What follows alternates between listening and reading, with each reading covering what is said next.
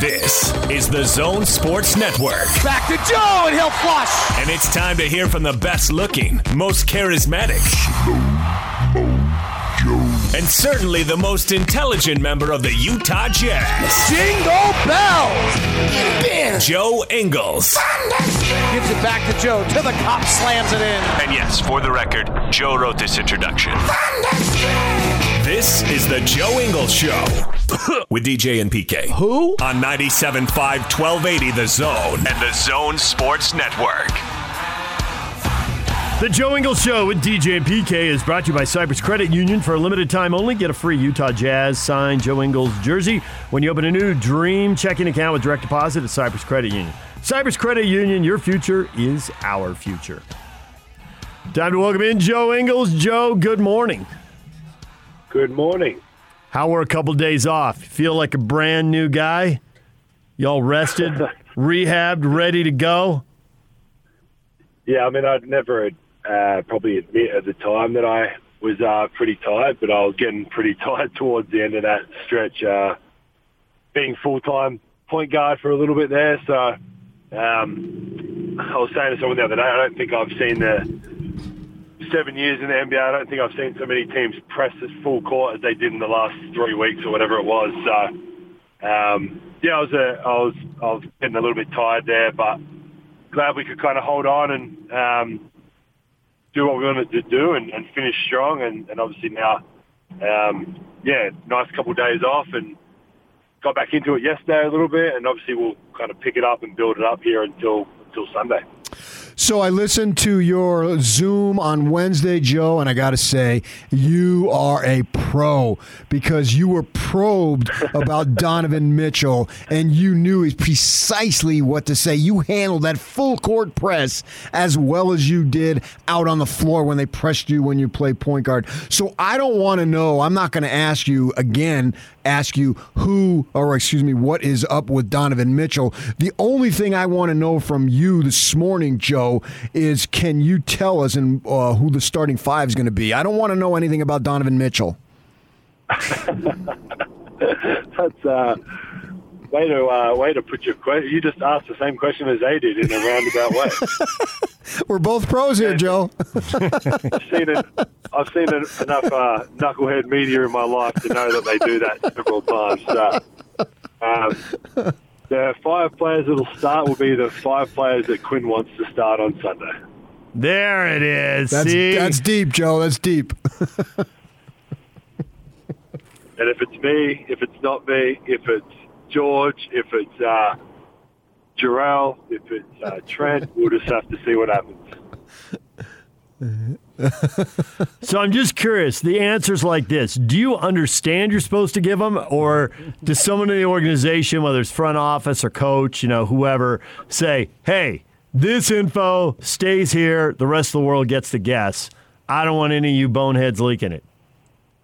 Yeah, I mean, it's just not a part of it too. It's just kind of not none of my business, but it's not on. If it was me and my injury, I would give you guys as much as I could, as I was allowed to or could or whatever. I'm not inside Donovan's ankle or foot or whatever ankle. It's not.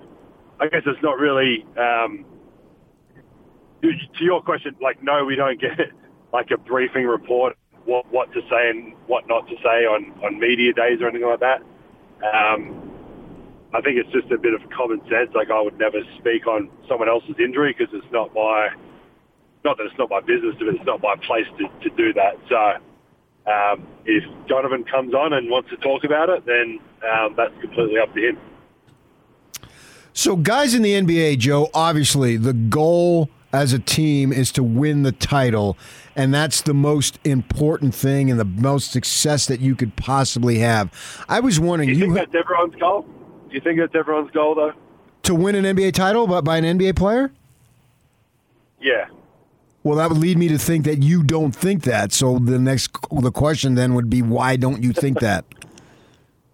No, I mean, and I'm not saying that about. I'm just asking a general question. Do you think out of 450 players, 450 players, pure one goal is to win an NBA championship. No, I mean, some guys want to make it in the league because that's where the big money is, and just to say you're an NBA player, I get that. But I think rotation guys like you who've been in the league for a number of years, I think that's your goal, and I think the nucleus of this team, when Mitchell goes last year and says we're done with the first round and we finished with the best record, but yet a lot of people still don't believe in us, I think most of your guys, certainly, I actually believe all of your guys are committed to winning a title. They're not worried. If you don't have your place in the league yet, are there other reasons as to why you would think that wouldn't be the goal? Yeah, I mean, I believe like what you said, like I know our team is fully invested in it. But you also, on the flip side of that, like there's a lot of guys in this league, like you said, they're trying to make it. They might be on the last year of a minimum deal, a 4-year minimum deal, and they want to get paid and they want to look after their family, which you can't be mad at. Everyone, I mean, whatever job you do, you want to look after your family as much as you can, whether it be your immediate wife and kids or your extended family if you're able to. But it'd be interesting if you got everybody down and we all had to do a survey or a questionnaire or whatever you call it with no names on it. I'd be interested to see how many people, what answers they gave. You know, and I'm with you. I know what our team's answers would be. I know our team's would be the right answers, but I'm just saying, speaking in general. I'm with you on that, Joe, and I see where you're going. I think the next layer to add to the conversation, though, is there are people who would say that they're in it for that, but they don't really want to pay the price. They don't get up 1,000 shots a day. They don't watch what they eat or how much they run or ride a bike in the off season. And they might be coming out of a strip club at 4 in the morning. You know, a survey with no names on it. It's fully disclosed. No one was ever going to find out. It'd be interesting to see what the answers would be. Like whether it would be, I want to get paid, or I just want to be in the NBA, or I do want to win. Like I genuinely don't care about the money. It'd be interesting. Anyway, how much on with your silly question.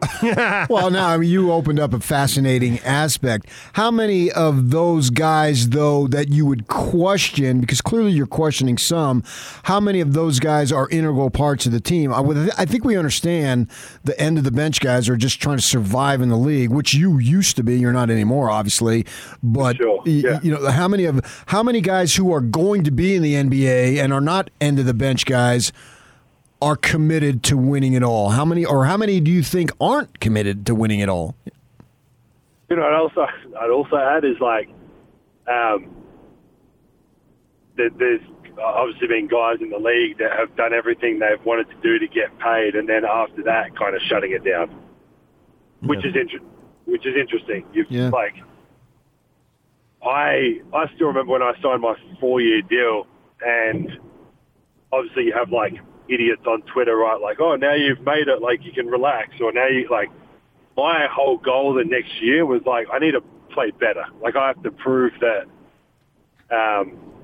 not really to anyone in general, but like myself, like I need to prove my worth, that I'm worth whatever X amount of dollars I was playing for the next 4 years.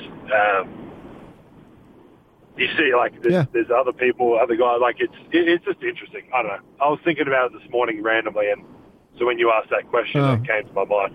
That's funny. Well, not to be a total homer here, and you know the Jazz guys are all in, but nobody else is. We are all in. I can promise you that. I'm around. Right? No, I get that, but I think that we ought to acknowledge that. I think on most of the better teams in the league, not all of them and not everyone, but the reason you're a better team in the league is because you have more guys who are all in. Because otherwise it becomes a stumbling block. And, I mean, just to pick random numbers, you know, you're 7th instead of 3rd, or you're 4th instead of 1st, or whatever.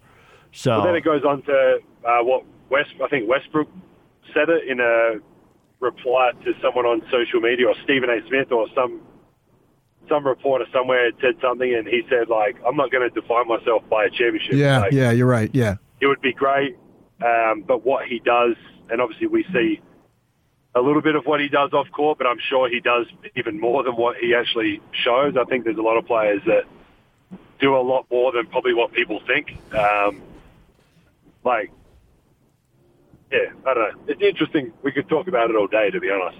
Oh, yeah, no question about that. Yeah, well, let's do it. I got nothing to do. Well, I wonder, in Westbrook's case, he's playing with a crappy team, so they don't really have a chance, whereas you guys do have a chance. So, where I was going with that originally is you've made your money, you've made your mark on the league, you've made your mark on the community, you've done everything probably that you wanted to set out to do individually.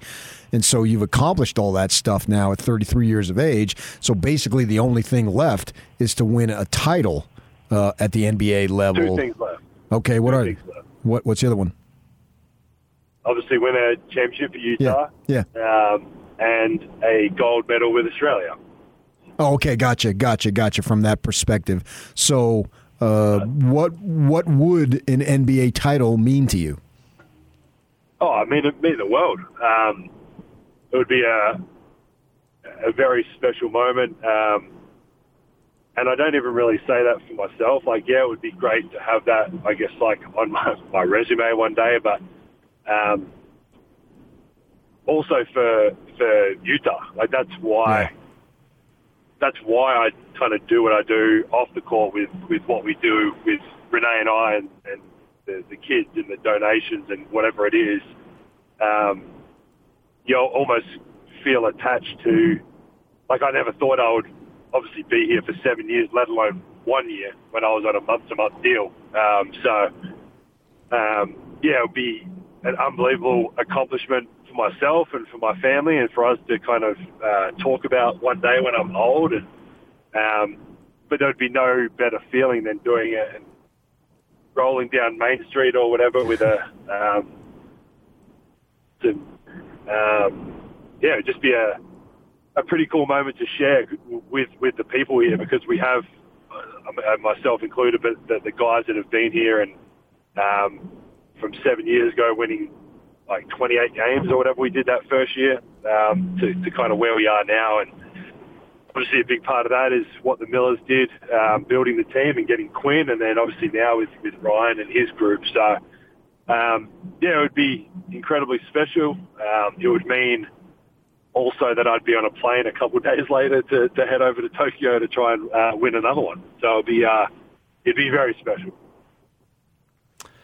So have you talked to other players, and Mike would be the person on your team, and most you were talking about how exhausting the end of the season was, but when I hear people talk about deep NBA playoff runs, it is just all-consuming and exhausting. It is never easy, even for the legends.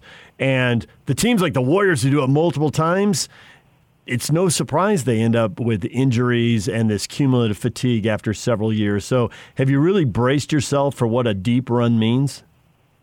For sure. No, I think Mike went to the Western Conference Finals with Memphis 1 year. JC went to the finals with Cleveland that year.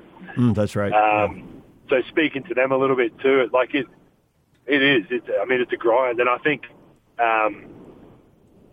what also will play a part in that is the way we play. We play a different way, which is hard in general. It's hard to do for 72 games. So you at this point, having the couple of days off early on and a lighter day yesterday, and then obviously getting back into it. Everything kind of from this point, as of Monday when we had the time off, is about getting ready, getting your body ready, but also kind of planning the rest and making sure you're getting enough sleep and downtime and getting your legs up and stuff like that. So, it's going to be hopefully a very long run that goes all the way to the end, and we've got to kind of brace and prepare for that. And I'm lucky with Renee and the kids that they'll give me every opportunity to rest up as much as possible when the kids don't want me to be chasing them outside for a little bit. But it'll be exciting. It'll be fun. But it's almost time to kind of park some stuff aside. Our record was great, but that's kind of the 52 games don't really mean much except for where they placed us. So we've got to kind of park that aside and obviously, like I said, prepare and get ready for this kind of next section of this playoff run. So what's interesting, I think this in my mind, it's the first time ever. Maybe it's been done, I don't know. But the thought being that the number one seed now is not going to know its opponent later than everybody in the league, right? And that's sort of weird. You'd think that that's somewhat of a disadvantage. And so you're not going to know your opponent until we have the outcome of the Memphis of the Golden State game, which is going to be late, and it's going to be less than 48 hours before the tip-off on Sunday evening. Do you know what you guys will do as far as preparing once you know for the individual team, or is it more about yourselves and it doesn't really matter anyway? I think a part of it is about ourselves. A part of it, like I said, the first couple of days was purely the physical health side of it, getting some rest, and especially as of kind of yesterday, it was 4 teams we could have played. So now that we know it's down to 2, again, I think I'm not in the coaches' meeting, which they're probably doing right now, but there'll be a lot of focus on ourselves, obviously, how we want to play, what we want to do on the offensive end, defensively. Obviously, defensively, we can talk about bits and pieces. Obviously, for us, we've been pretty consistent with what we've done defensively for a lot of the year. Obviously, certain individuals on certain teams take a bit more of a scout or effort and, I guess, time and effort put into a scout to figure out what we're going to do. And obviously, they've kind of got guys like that on either team. Obviously, if there's Steph, it's Steph and what he does for that group. And then with Memphis, they're probably a little bit more across the board.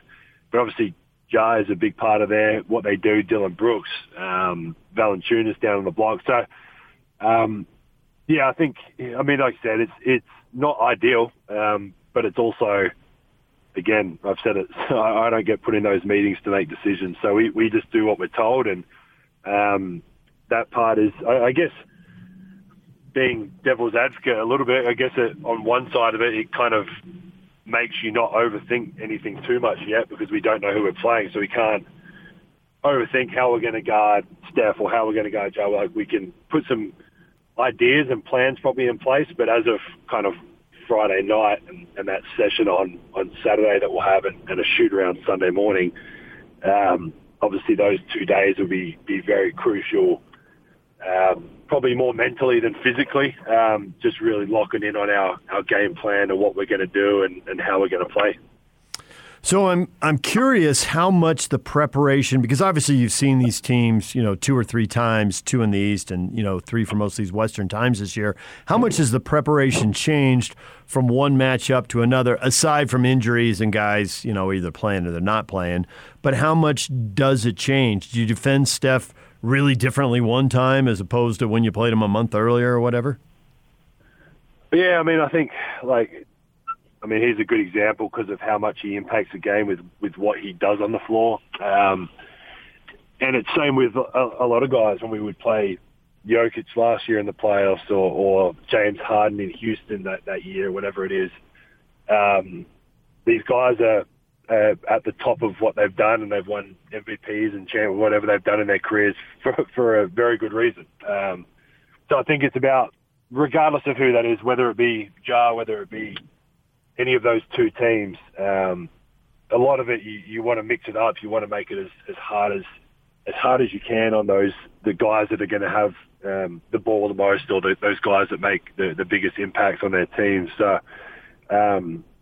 it's tough to think, like I said, kind of overthink it too much right now, because there's a 50-50 chance of who we're going to play. But you want to make it tough. You want to make it as hard as you can. Obviously, in a 7-game series is long, so you want to change things up a little bit. You obviously focus on yourself and what we're going to do. But yeah, you want to mix it up. And if you give Steph the same look every time, or Durant the same look every time, these like guys at the top of the echelon of players, they're going to eventually adjust and be able to make plays. So you just want to make it as tough as you can. So who do you think of the first 3 guys are going to be off the bench for you guys, Joe? It'll be the three guys that Quinn decides would be the best impact off the bench after the starting five, which he'll choose leading into the games. Nice. You got a future in politics, Joe. I can promise you that'll be the last thing I'll be doing in politics. Yeah, right? Hey, I'll by be the way, doing a million things before that. good call on Jordan Clarkson. I thought of you when he dropped, what song really captures the mood of the team, what you're thinking right now. And he said, Tears for Fears, Everybody Wants to Rule the World. And then he played it on his phone on the Zoom call. Isn't he just like one of a kind? Right. And I thought, this is what Joe was telling us about. This is one of the things he does. He picks a song that's older than himself, and he's got it on his phone, and he's got this little giggle. It's infectious. It was, and his sunglasses on. And oh, yeah, absolutely. Yeah. That's like the crazy part, too, of why we were, I can't remember who we were talking to. We were talking about it the other day a little bit. It was like, I don't think we'll ever meet, or the NBA will ever see, like another Jordan Clarkson. Like, even the way he plays, you can't like teach that to someone. You can't sit and watch film and say, hey, put your body like one leg here, one arm on the ground, the other arm is putting the ball behind your back, and then you're still going to score. Like, you just can't. And then off the court, what he does and how he lives, and his